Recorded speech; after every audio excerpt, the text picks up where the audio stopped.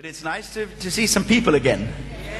Wonderful. Yeah, I've been away working and reading and praying and preparing and writing, and I've just had such an absolutely fantastic time. It's amazing what you can do when there's no interruptions. Is that all right? And I've been preparing and writing the next counseling course, being transformed by the renewing of your mind, and going over good truths, old truths, looking at them again and seeing how we can be more effective in helping you move forward with Jesus. And so you'll be hearing all about that, and in many ways what I'm going to share with you today in the message has come out of some stuff that I've been looking at, and God's been stirring me up about. Anyway, welcome to all of you, and welcome to those who are watching live on the internet. May God bless you wherever you are, whoever you are, all over the world. You are very welcome as you join us now for our message.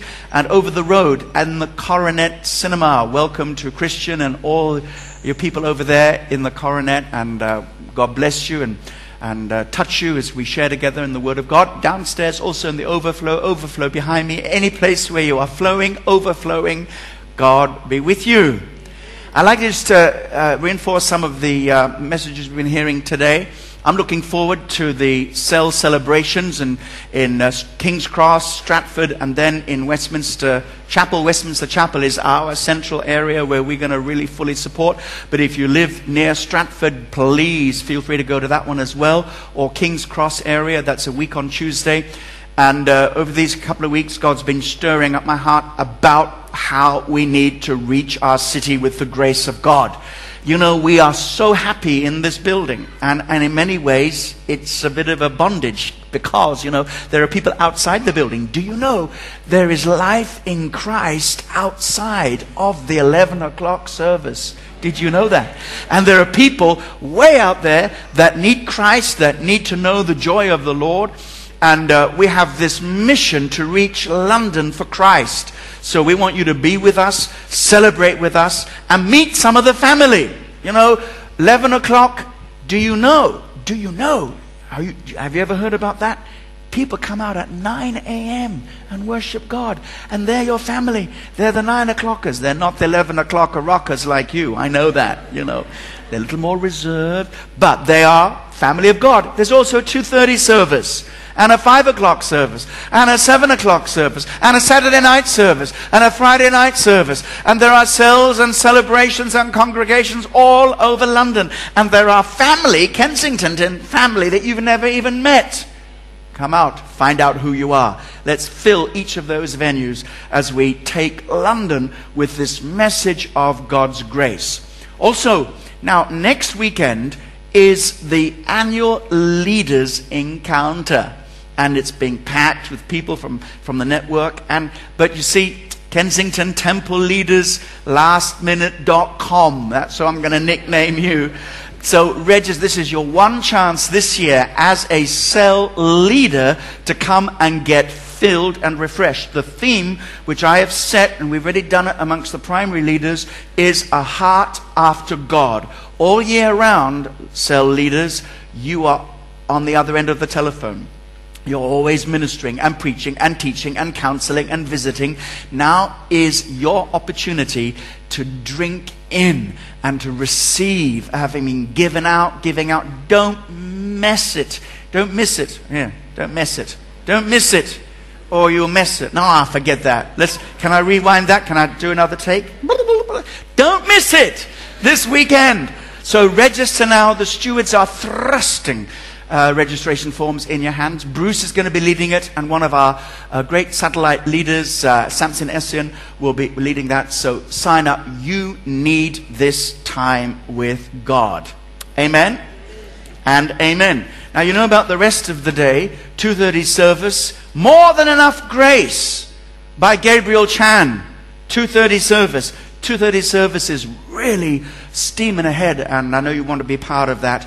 And at 5 o'clock, Bruce is continuing his teaching series in the teaching service, Getting Rid of Religion. Is that a good idea? Now, this is some of you say, yeah. How many people say yes? Now, we believe that, but we know what we mean. Because some people say get rid of religion includes get rid of Jesus. We don't. We think Jesus is not religion anyway. Relationship with a loving God through Jesus Christ, who sacrificially gave his life. I better stop because I'm preaching already. So that's at the 5 o'clock service. And we have our Holy Spirit revival service with Roberts Ledden tonight. And don't forget, Wednesday and Thursday, the teaching and training that we're doing. I don't know any church in London, or any church anywhere in the world for that matter. I know I'm biased, but I don't know any church that offers as much teaching and training opportunities to form people, to shape people, to prepare people for the rest of your life. So sign up. You'll be glad you did, and you'll miss it if you miss it. All right. So that's this. Well, what else I got here? The deeper life. That sounds familiar. It should sound familiar because it was my last series here. Colin Dye, 4-part series, calls us to examine ourselves to ensure our spiritual sustenance is being found in the unmerited favor of God's kingdom and not the unsatisfying and eventually poisonous treasures of this passing world. Well, it's worth getting the DVD set just to read that again. The deeper life, the tree of wisdom when God says no. I remember that message. It's pretty good when the preacher remembers the message, isn't it? When God says no. Times when we wish God would say yes, and he says no, and we say why, and he said tell you later, in the meantime love me anyway. All right, that's the whole message. You're going to buy it now because I've just preached it, and other messages there. That was our last series. This morning I'm starting a new series entitled Life Savers. Life Savers. And the first message in the series, you must be born again. Turn to the person next to you and say, you must be born again. Now that's very polite and liturgical. Say it again as if you're the preacher. I ordain you the preachers. You must be born again. That's what I like it. Up there in the balcony, let's hear you. You must be born again. Now, what does it mean to be born again? And why are we looking at a topic like this Sunday morning? Because I would say the majority of people are born again in this building today. How many people are born again? Let's see your hands. All right. But, why is it so important? And why am I taking you back to some of the basic stuff?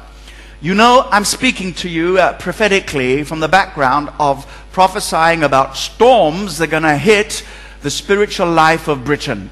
And storms which have already begun to burst upon our lives as individuals. And we need to know how to ride out the storm in the presence of Jesus so that we do not make shipwreck of our faith. And these last couple of weeks as I've been thinking and praying about how to help believers who are struggling with problems, a counseling ministry to believers, over and over again it occurred to me that so many problems that we experience as believers is because we had a bad beginning. We never understood from the very beginning what repentance is, what faith is, what trusting Jesus is. We never looked at the small print of the entrance to the kingdom of God. And many people believe that surrendering your life to Christ is going to be steak on your plate and pie in the sky when you die. All that is true. But at the same time, Christianity is not an escapist philosophy. We actually have to go through problems. And we got to prepare for that stuff and got to know that we are rooted and grounded in love. We got to know that we've met Jesus. I'll tell you, friends, I've been through things in my life, and I'm not exceptional, that's for sure. I've been through stuff in my life, difficult stuff, that if I did not know, and know that I know, and know that I know that I know that I am saved, that God has met me, and it is well with my soul, no matter whatever else happens around me, I would not have made it, and you wouldn't be looking at me today. And it's the same for every single one of us. We need to understand what are the real centralities, the foundational stuff, the stuff that we don't hardly preach about because we assume. When was the last time you heard me preach about how to be born again, especially in a service which is a bunch full of wonderful believers. What's that all about? You need to know what being born again means. You need to know how to draw on those reserves of God's renewed nature in you so that you can bear fruit in your life and show the world that you are saved. You know, I see on the newspapers this morning, I'm talking about the Sunday Telegraph, which is a pretty substantial paper, how our government seems to be abandoning our rights as Christians. And it's wonderful the government will stand up for all kinds of rights of different minority groups. Praise God for people and their rights. But when Christians want to take to the Court of Human Rights in Europe the fact that our rights are being taken away from us, that we cannot wear a cross to work, for example, then we'd hope the government would say, yeah, let's stand up for some Christian rights. But our government is saying, no, you have no right to wear your cross at work. That's what our government is saying. Pray for them. Pray for them. That's not my topic today. In fact, I want to go a little deeper than that. When I was saved in the Jesus revival, or the ends of the Jesus revival, 1971. No, one or two people, I guess, were alive, just by some indication from the outside of you, something. But many of you were not. The Jesus Revolution, the Jesus Revival, was a move amongst the hippies and the young generation in the 60s and early 70s. And I came in on that revival, and I remember becoming a Christian. I thought, I'm going to let everybody know I'm a Christian. So I went and bought a little cross. A nice little gold cross, not a crucifix, not Jesus hanging there. He's not dead, he's alive, but an empty cross, you see. There am I, wearing this. And I go to this meeting, and this guy, I mean, he was so saved. He was so saved. He looked like a hippie. He was a hippie, but he was a Jesus person. There he was. He wasn't high on that kind of, he was high on Jesus, you know. No high like the great high, you know. No high like the most high. He was like, he looked at my cross, and he said, oh, why are you wearing that, man? I said, because I love Jesus. He said, you love Jesus? You need to wear a cross to show you love Jesus? I want the world to know that I love Jesus. He said, you want the world to know that you love Jesus? He turned to his little psychedelic New Testament and turned to the scripture and says, let your light so shine before men that they may see your good works and glorify your Father in heaven. Amen and amen. I'm going to keep on arguing for our right to wear a cross to work. But I'll tell you something more important than that. We need to show Jesus by our life. We need to show them that Jesus is alive. And he's living in us. And there is fruit in this tree. Amen. And they can see that there's something different about us. Now, it's not that we have to behave differently in order to prove to ourselves that we're saved, or to prove to somebody else that they're saved, that we're saved, or even to prove to God, look, God, I must be saved. Look at all the good things I'm doing. Our assurance rests in one thing. We have transferred our trust from ourselves and placed it into Christ. When you stand on that door, the big one, the doorway to heaven, you can be trusting in one thing. You're going to say, I'm sure you've got my seat reserved here because of my place, your mansion, and all the rest of it. And why do you suppose that? Well, I was, surprised you don't recognize me. I was the pastor of Kensington Temple for all those years. Yeah, I preached a minimum of 3,000 sermons. Yes. No, that's not adequate. It's whether you trust Christ. Whether you say, Lord, I know that there's nothing here that will merit entrance into heaven, because there isn't anybody good enough. In fact, the Bible says there is none good, no, not one. Only one. Only one was good enough. And his name was Jesus. He took our sins in his own body, and we could be saved. And this is what being born again is all about. Now, most of you will know some of this. Some of you won't even have never heard of this kind of stuff, because we don't talk about it so much these days. We assume it. When I was saved, Billy Graham's book, Peace with God. Billy Graham's book, How to Be Born Again, was the big Christian reading of the day. And now it's about how to get rich quick and call it faith. And all that's what's happening now. You know, how to feel good and all that kind of stuff.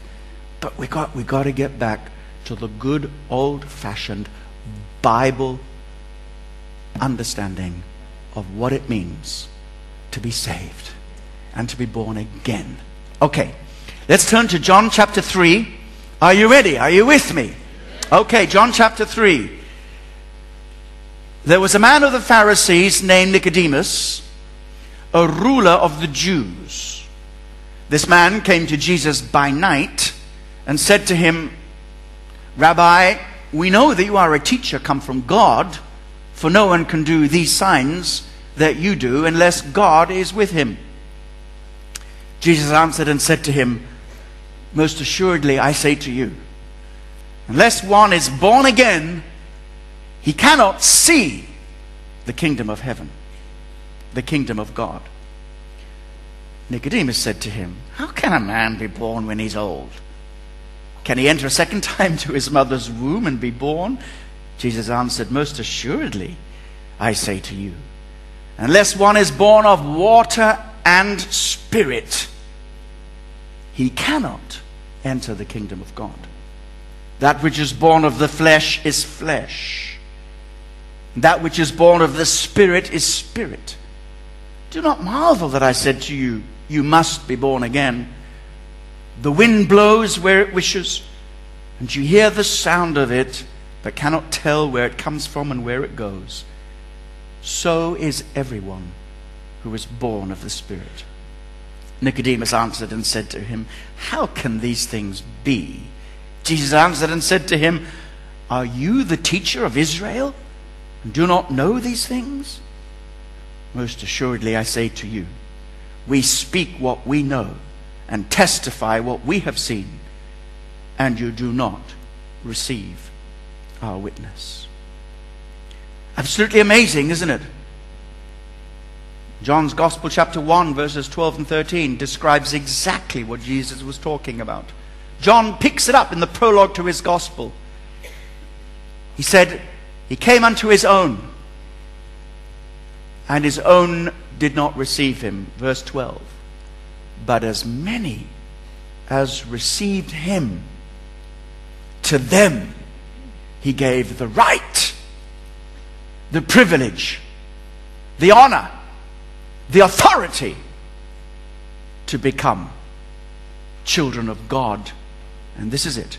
Who were born not of blood, nor of the will of the flesh, nor of the will of man, but born of God. Are you born of God? Really? Really? Born of God. Is God your Father? A lot of people say we don't need God today. Reminds me of the story of a young girl who is reading. She's not reading, she can't read yet, but she's looking at the pictures in a picture book, and she's looking at pictures and she's asking Mummy questions.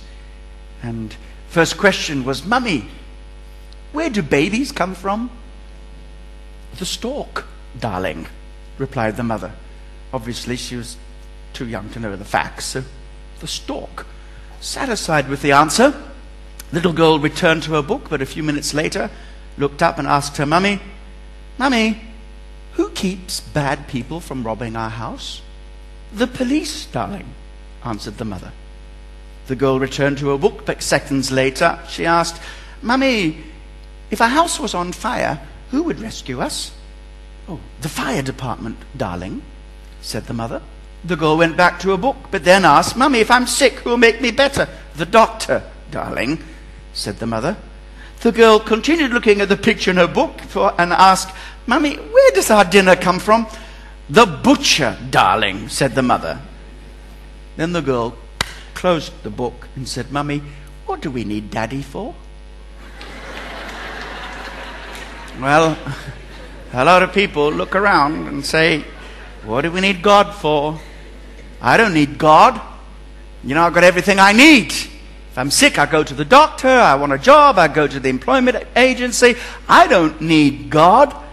But the truth is, every single one of us needs God in this more than in anything else. We need God to give us life and become our Father. Because Jesus said, unless you are born again, you can't even see the kingdom of God. Ain't that the truth? So many people have no idea what we're talking about. You say, well, I'm in love with Jesus. God? What? Who? What are you talking about? Oh, how nice for you. Okay, move on to the next question. Jesus said, you must be born again, because without being born again, you cannot see or enter the kingdom of heaven. And that's why I want to talk to you about this. It's one of the first great truths that I want to look at in this build up to Easter. 4 of them we're going to look up, and then we'll come to Easter Sunday, not very far away. And this is, you must be born again. Why is this so important? It's important because it's a life saver. This is a life saver. Now, you know, many times I talk to you about diving. It's one of my interests, a hobby. In fact, I'm a professional. I'm a dive instructor. I'm a rescue diver, and I could rescue you if you're in trouble, but I have to throw you in the water first and throw you out. Anyway, that's another whole story. And that's genuine. That's not fake. But when I say, look, you know, I'm a biker, that's bending the truth a little bit. What that means is I have a nice BMW RT bike. It's not one of these, you know, crazy things. It's sort of one of those bikes. Wonderful. And it has stereo sound, very nice. It has no umbrella, so if it's raining, I don't take it out. So I'm a fake biker, because if you're a biker, you're an all seasons thing. But I do remember this. In the training from the very, very beginning, how many people ride a motorbike? Any people? How many people know this? You've done your... A few of you. Okay. All right. From the very beginning, they say, now remember, don't ever forget the life saver. The life saver. What's that? It's looking behind you before you pull out. It'll save your life. Life saver. And they drum that up into you over and over again. It's safety first. Life saver. A life-saving maneuver. What I'm teaching you today is a life saver. It's a life saver. Because without it, you're finished. It's as simple as that. And that's why Jesus didn't enter into great theological debate. This guy, Nicodemus, he was not just a teacher, he was the teacher of Israel. What does that mean? I mean, he was at the top of the top of the top of the theological ladder. This guy knew everything. You know, what he didn't know was obviously not worth knowing as far as he was concerned. He knew everything, but he didn't know the basic. He didn't know the basics. He didn't know from the Old Testament that God said there's only one way. You need a new heart. You need to be washed. You need to be clean. You need to have that heart of stone removed and a new heart given to you. A new heart. That's the only solution. It's exactly what Jesus meant when he says in Matthew 12, verse 33, either make the tree good and its fruit good, or else make the tree bad and its bad fruit, and its fruit bad. For a tree is known by its fruit. A bad tree can't produce good fruit. And so, hey, that's it. This is why this teaching is not very popular. Because it says, hey guys, what you got to understand is that in you, in your flesh, no good thing, nothing. You can't reform it, you can't change it, you can't make it religious and acceptable to God. That which is born of flesh is flesh. And no substitute will do. Nothing else will do. God says the only way is to get rid of that old life altogether, to rip it out, deal with it, and give you a brand new life, a new heart, a new spirit within you. So Jesus is talking to Nicodemus about this. Now, interesting how Nicodemus was religious and had a place for Jesus. Oh, we know that you must be somebody special, because nobody could do the things that you do unless God were with him. We know you are. You sure? Well, why are you sneaking up on me in the dark then? Why are you ashamed to come out and talk to me in daylight? Well, you know, I'm a bit embarrassed to be seen with you, Jesus.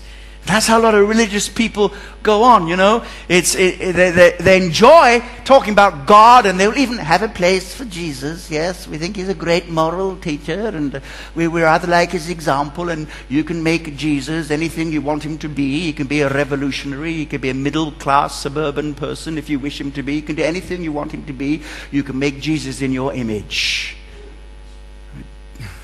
But Jesus says, hey, Nicodemus, you must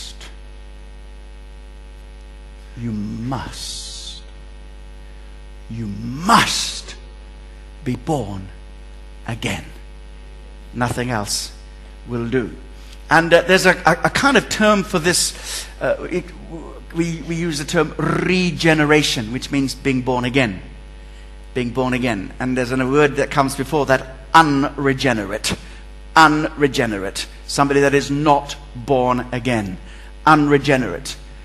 Now, that's almost an insult, because it sounds a bit like degenerate, doesn't it? And so this is the first hurdle you've got to get over. You've got to say, listen guys, you've got to understand this. There's something in you that's not good.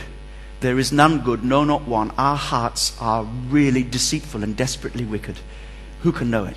And there's no way that you can get around that. And I think this is why this doctrine is a bit embarrassing. And I've noticed in recent days, not many people preaching on it. In fact, I know of at least one major evangelical Bible teacher who doesn't even believe in it. Doesn't even believe in it, and beginning to teach that it doesn't exist. It's not what we made it to be.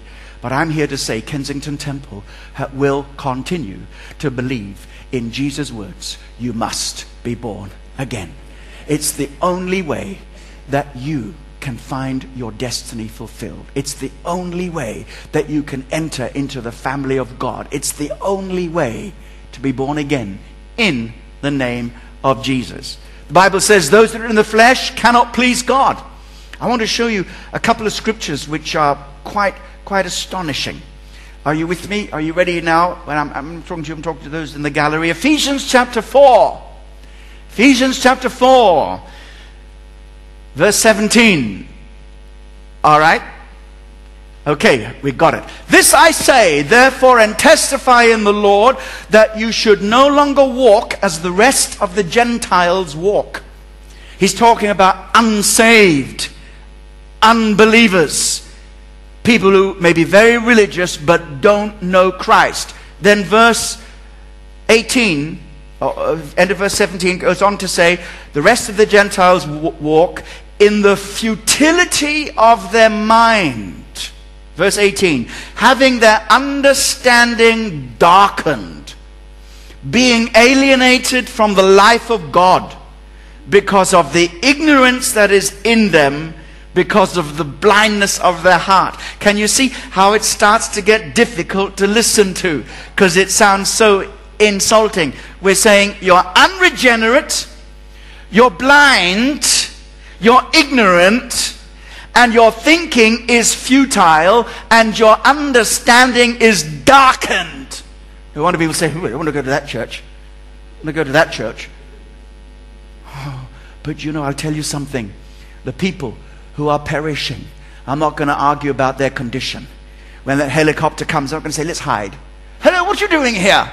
We've come to rescue you. Rescue us? Why do we need rescue? You're about to drown. No, we're not. Life's okay. Any pity falls, dear? Is that how people behave? They don't know that they're perishing. But thank God for the Holy Spirit, who can convict us of sin and know that there is none righteous, no, not one. And you know what the test is? The test is whether you believe in Jesus. That's the test. If you have a look in John's Gospel again,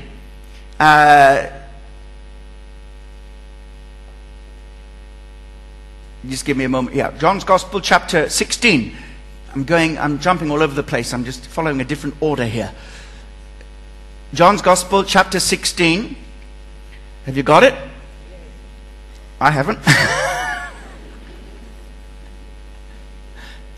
Where is it? These jolly iPods. What are they? iPads.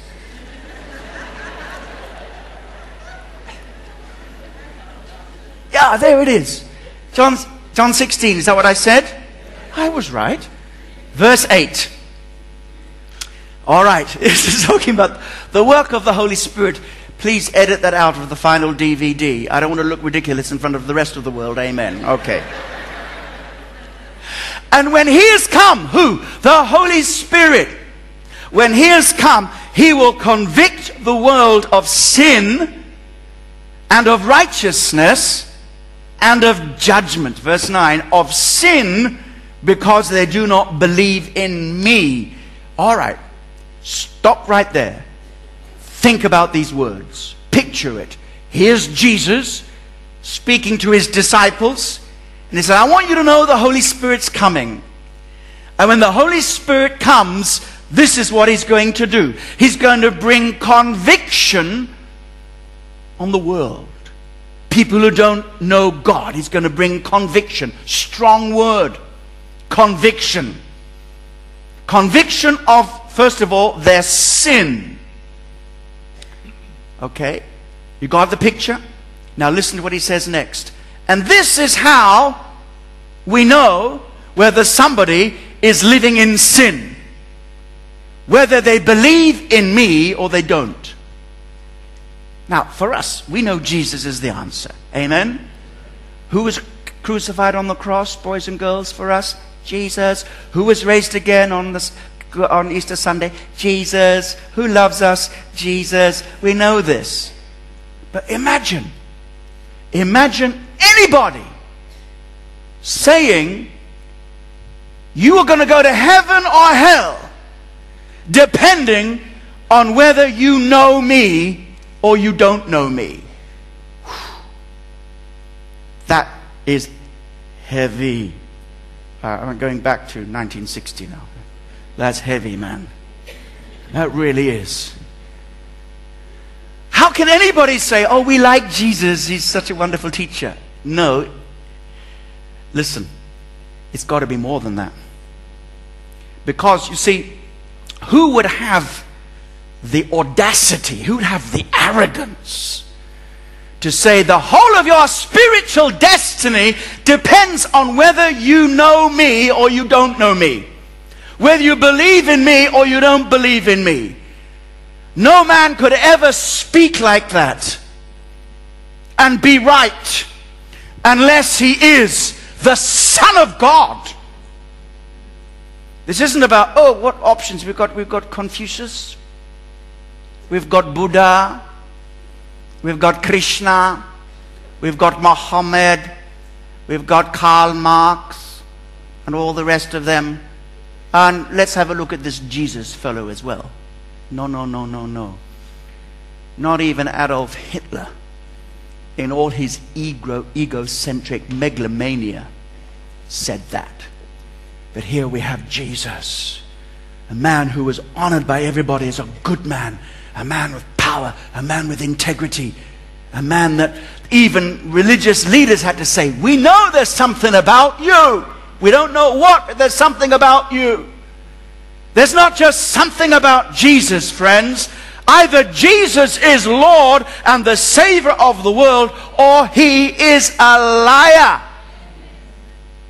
This is serious, isn't it? So, can it really be that the whole of your destiny depends on knowing Jesus? And this is what drives people mad. It's true. Because you see, unregenerate people are going to go. Saved people are going to say, it's amazing. Thank you, Jesus, for saving me. Amen? The others are going to say, I don't understand this. Well, of course you don't. Of course you don't understand it. And I'll tell you why you don't understand it. I want you to go to 2 Corinthians chapter 4. 2 Corinthians chapter 4. Are you ready for this? Up there in the gallery? 2 Corinthians. I'm speaking to the person operating the screen here just because they're not going to follow me from what I gave them earlier. 2 Corinthians 4. Okay. Let's look at verse 3. But even if our gospel is veiled, it is veiled to those who are perishing. Verse 4.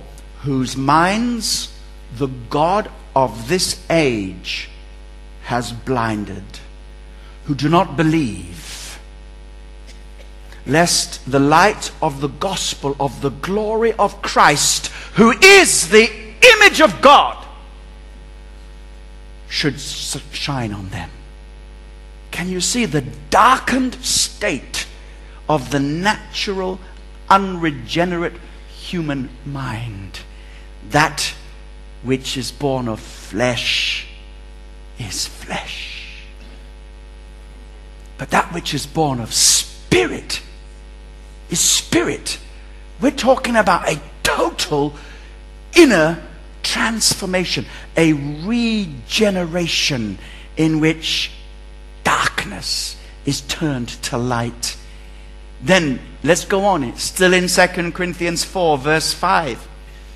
For we do not preach ourselves, but Christ Jesus the Lord, and ourselves your bondservants for Jesus' sake. And here it is, verse 6.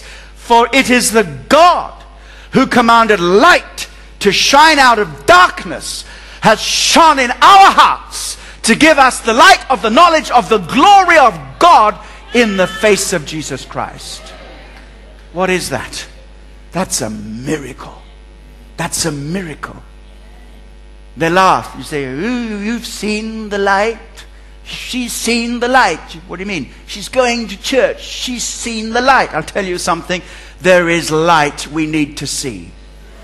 Because in our natural state, our minds are darkened, our understanding is darkened, so it's so dark, our minds are so confused, we're so blind that we couldn't see the truth even if the truth came up and smacked us in the face.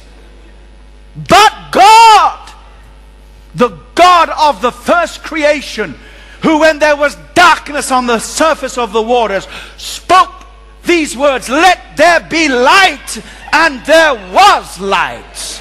That same God has spoken light of the gospel and recreated us from the inside out. That's what it means to be born again. Hallelujah. You know, that which is born of the flesh remains flesh, but being born from above means that it's not something we've worked out in our mind. It has nothing to do, not being born of blood, not natural procreation or generation. Not by the will of man. It was not something that human beings initiated, but born from God. New life from God. It's an encounter with Christ in which you recognize Him for who He is, and you transfer your trust from yourself to Christ, and you become born again. Hallelujah. I mean, it's glorious. I mean, this is so basic and so fundamental that, you know, frankly, preachers are embarrassed talking about it because everybody's saved. But there are people in this building today who do not know Christ. There are people here who are not born again. And you need to be born again. And each one and every one of you has friends and relatives and people that you meet every day who are not born again. And they need to be born again. If Jesus said you must be born again, something very important, isn't it? Poor old Nicodemus, he didn't know what Jesus was on about. He said, what are you talking about? You expect me to get back inside my mother's womb? I'm not talking about that kind of stuff. How can this be? See, he was thinking natural thoughts. But this is supernatural. It's what makes Christianity Christianity. It's supernatural. You know, somebody said some time ago, I remember quoting it, said that God has no grandchildren. You ever thought about that? No grandchildren. Because His children are His children. And you can only become a child of God by God's power. In other words, you don't inherit Christianity from your parents. You need to be born again. You can be brought up in a Christian home. You can know the gospel inside out. You could know the Bible as well as Nicodemus. You could be a graduate from theological college. You could even be a professor in theology. You might as well be a professor of geology, for all good it will do to you, unless you actually are born again by putting your faith and trust in Jesus Christ. So let's help Nicodemus out a little bit. So Nicodemus did not have the Gospels, all right? He only had the Jewish Bible, Jewish scriptures of that day, which included two prophets, one by the name of Ezekiel and the other by the name of Jeremiah. Okay, let's have a look at Ezekiel chapter 36. I want to show you from the Old Testament scriptures that Nicodemus should have known about this. He was not just a teacher. He was the teacher of Israel. So it's clear that religion cannot do it. And we can argue and say, well, you know, the Old Testament, they believed in the God of the Bible, Jehovah. Amen. Hello. It's the same God. There are other religions that don't teach the same God that we teach. But at least Nicodemus could talk about God, the God of the Bible, but he didn't know the God of the Bible. And he should have known, because there it was in the prophets. Have a look at Ezekiel chapter 36. Are you ready? Verse 25. Then I will sprinkle clean water on you, and you shall be clean. Oh, wow. That reminds me of the story of my friend Gerald Coates, who was on a radio interview panel with a number of people, some secularists, some humanists, including some lady who's no longer in this planet now, so I won't give her name, who was the great agony aunt of the generation. And this lady, she hated Christians, especially evangelical. Should I ever say evangelical? Evangelical Christians. And Gerald was waxing eloquent and having a good time, and she stopped and said, "Oh, you make me sick, you evangelicals. You're nothing but brainwashing us. You're brainwashing yourself. You're brainwashing your children. You're brainwashing. You want to brainwash. And instead of trying to defend himself, he said, "Oh, how absolutely right. You're so astute. We are washing our brains. But what we're washing our brains with is a jolly sight cleaner than what you're washing your brains with." People of God, we need not just our brains washed, but we need a spiritual cleansing. And God says, I'm going to do it. You cannot do it yourself. Only the blood of Jesus can cleanse you from every sin. Amen. Back to the prophet Ezekiel. Then I will sprinkle clean water on you, and you shall be clean. I will cleanse you from all your filthiness and from all your idols. And here it is, verse 26. I will give you a new heart and put a new spirit within you. I will take the heart of stone out of your flesh and give you a heart of flesh. Now this isn't stinking flesh. This is meaning a heart that is soft and sensitive and responsive to God. God will do it. He will give us a new heart. Verse 27, and I will put my spirit within you and cause you to walk in my statutes. You'll keep my judgments and do them. What a wonderful prophecy. And this is what Jesus was referring to when he said, unless you are born of water and spirit, you will not enter the kingdom of God. Being born of water is not about church rituals, infant baptism, or any kind of thing. It's about being sprinkled with the cleansing, purifying water of Jesus Christ. Being born of water and being cleansed by water, and also having the Holy Spirit on the inside of you. Let's rush over to Jeremiah chapter 31. Another similar passage. Jeremiah 31 verses 33 to 34. Are you keeping up with me? Okay, verse 33. But this is the covenant that I will make with the house of Israel after those days, says the Lord.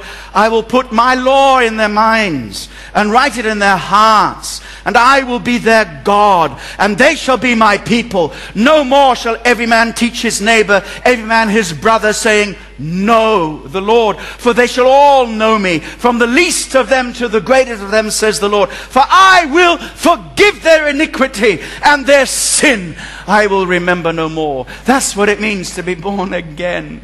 Wow. It's wonderful. It's amazing. So how do you get born again? You get born again by transferring your trust from yourself to Christ. It's like when the helicopter comes and that lifeline comes down. You grab it. You grab it. And he rescues you. It's an event. It's something that happens to you. Has it happened to you? Have you grabbed that line? Now, let's talk about what happens to you when you do that. It's wonderful. The first thing that happens to you is that you're saved. You have a new destiny. Beforehand, your destiny, your future was not very bright. Eternally separated from God. We don't want to go there. Believe me, we don't want to go there. But you have a new destiny. That means you are assured of eternal life. And whatever else happens to you, you know it is well with my soul. A new destiny. A new destiny. This short life on this earth, ça ne dure pas longtemps. Quelques années après ça, quoi? This life only lasts for a short time. After that, what? But a new destiny. Do you have the assurance in your heart that if you died today, you'd go to heaven? That assurance can only come from transferring your trust from yourself to Christ. A new destiny. Secondly, a new direction. I like that. A new direction. What this means is you have a whole new orientation. It's not actually saying, look how clever you are. Look how far you've traveled. It's like, which direction are you going in? And that's the most important thing. The Bible calls that repentance. You change direction. The whole of your life is reorientated and you're going in the opposite direction, a new direction. Praise God for the new direction of life. And you may be 3 steps along the way and somebody 23 steps ahead of you looks back and says, oh, look at you. You're not as good as me. You can do to them? That's what you can do to them. It's nothing about how far you've traveled. It's where you're coming from and what your direction is. Don't let anybody look down on you. If you're a lover of Jesus Christ, you're going in the right direction. You're saved. Hallelujah. Amen and amen. A new direction, a new orientation of your life. You're facing Christ. Of course you will blow it. You will blow it. Of course you do. There's nobody perfect. That's why the Bible says the blood of Jesus keeps on cleansing you. Thank God. Amen. A new direction. Thirdly, a new dynamic in your life. A new destiny. A new direction. And a new dynamic in your life. What you have inside you is the very life of God. And that means your heart is changed. What does it say? 2 Corinthians 5 verse 17. Therefore, if anyone is in Christ, he is a what? A what? Come on, preach it now. A new creation. Behold, old things have passed away. all things have become new. Christ is in you. That's your hope. That's what's changed. And you know, all the kind of things that you try to say to your non-Christian friends, you know, well, you surrender your life to Christ. Oh, if I do that, it means I'll have to go to church, have to read my Bible, I'll have to stop smoking, I'll have to stop doing all these kind of things, and I enjoy them so much, I won't be able to keep it up. So listen, I used to be like that, but something changed. Now I want to go to church, if you want to call it that. I want to read my Bible. I want to live for God. Remember a story told to me by a doctor friend of mine who practiced medicine in Penang, the island of Penang in Malaysia, Dr. Joy Sivaratnam, and he was called in as a Christian to go and pray for a man who was dying in hospital. Dying in hospital. Very, very wealthy man. Smoking his cigar. They'd taken one leg off because of his infection. About to take the other leg off. His life expectancy was 0. Dr. Joy went and pleaded with him, give your life to Christ. He said, what? You mean I'll have to give up smoking my cigars? Will I have to do that? I won't be able to have a brandy? Oh, I couldn't possibly keep it up. You got nothing left to keep it up with. What you talking about? What you talking about? The doctors are giving you a week. And you say, no, I've got too much life to live. This goes to show you that this is not just a matter of mental, intellectual choice and rational thinking. This is a spirit of bondage that grips us. But when we come to Christ, it's broken. Amen. It's broken. We have a heart for God. We have a desire for Jesus, and we blow it. Sometimes we double deluxe blow it. Anybody ever blown it in their life? Anybody ever blown it? But thank God, He knows about that. Hallelujah. God is faithful. Amen. He will not allow you to be tempted beyond what you are able. But with the temptation, He will provide the way of escape that you may be able to bear it. 1 Corinthians chapter 10 and verse 13. Hallelujah. God is with you. He's going to help you. He's going to not just walk with you, but He's living within you. It is Christ in you. That's what it means to be a Christian, a Christ in person. Amen.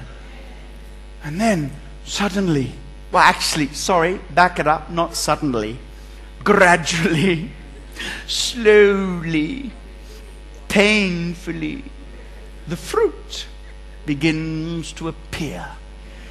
Poco a poco, little by little. Who are any Portuguese speaking people here? Or Spanish? It's the same language in my mind. Thank you, Jesus. Hallelujah. Let me encourage you today. Make a tree good, and its fruit will be good. You can't bear good fruit until you're born again. But when you're born again, with or without a cross around your neck, they're going to see your good works. And they're going to glorify your Father which is in heaven. Let's give Jesus a big praise. Hallelujah. Oh, glory to God. Amen. Every head bowed, every eye closed. It would not be right to finish the service without inviting people who are not born again to get born again. If today you don't know whether you are born again or not, or today if you say, no, I'm not sure, or today you say, no, I've never received Christ into my life, today is your day. The rest of us, we're going to pray for you, and we're rejoicing in our salvation, but we want to be here with you like spiritual midwives, so that when the Father gives you new life, you're going to find that there are people here who are going to help you and stand with you as newborn babes in Christ. Hallelujah. And all it is to recognize, dear God, I'm a sinner, and the greatest sin is keeping Christ out of my life. But today I want to repent of that sin. I'm no longer going to keep Christ out of my life. I'm going to transfer my trust from myself to Christ. I'm going to receive Him and the new life that He offers. If that's you, I want you to pay a special attention to the prayer that I'm about to pray, because I want you to repeat it after me. In fact, I'm going to ask everybody to repeat it after me, but I'll be giving it especially for you, so that you can say, Jesus, I want you to be my Lord and Savior today. Is that right? Every head bowed, every eye closed. This is the prayer. Everybody pray loud and strong. Every part of the building, out there on the internet, over the road, in the coronet, downstairs, behind me, wherever you are, under the sound of my voice. Here's the prayer. Repeat it after me. Lord Jesus Christ, I come to you now, and I confess that I have kept you out of my life. But I repent, and I invite you to come in. I transfer my trust from myself to you. And I thank you for dying on the cross, for carrying my sin, and for saving me right now. Amen. Every head bowed, every eye closed. There is the sound of people being born again in this place, in the Spirit. If you prayed that prayer and you need Christ in your life and you want Christ in your life, I want you to lift your hand right where you are. I'm going to pray for you before we finish this service. Somebody's going to give you something to look after you right now. You need Jesus. Lift that hand quickly. Don't delay. Jesus said you must be born again. Thank you. God bless you. To my right. Anybody else? Thank you. God bless you. To my left. Thank you. God bless you. Upstairs in the balcony, lift your hand if you need Christ in your life. Jesus said you must be born again. Believe Him. He didn't waste His breath. He didn't waste His time. He came a long way to deliver this message and paid a high price that we could receive Him. Lift your hand to say, Jesus, I need you. Amen and amen. Downstairs in the lower hall, overflow. There's somebody there for you across the road. Christian, you're in good hands with Him. Father, we pray for every person who's lifted their hands, that as they have received Christ, that have the assurance that they've been born again. We thank you for this wonderful truth, this life-saving truth. Jesus Christ is the Savior of the world, and the Father causes us to be born again through faith in Him. And Father, for every single one of us, we pray that you would strengthen us in this truth, that we would go out into the week that this world will give us, knowing it is well with us all. And let that overflowing joy reach out to others. Let them see Christ in us and desire Him. In Jesus' name, amen and amen. Give Jesus a big, mighty praise. God bless you.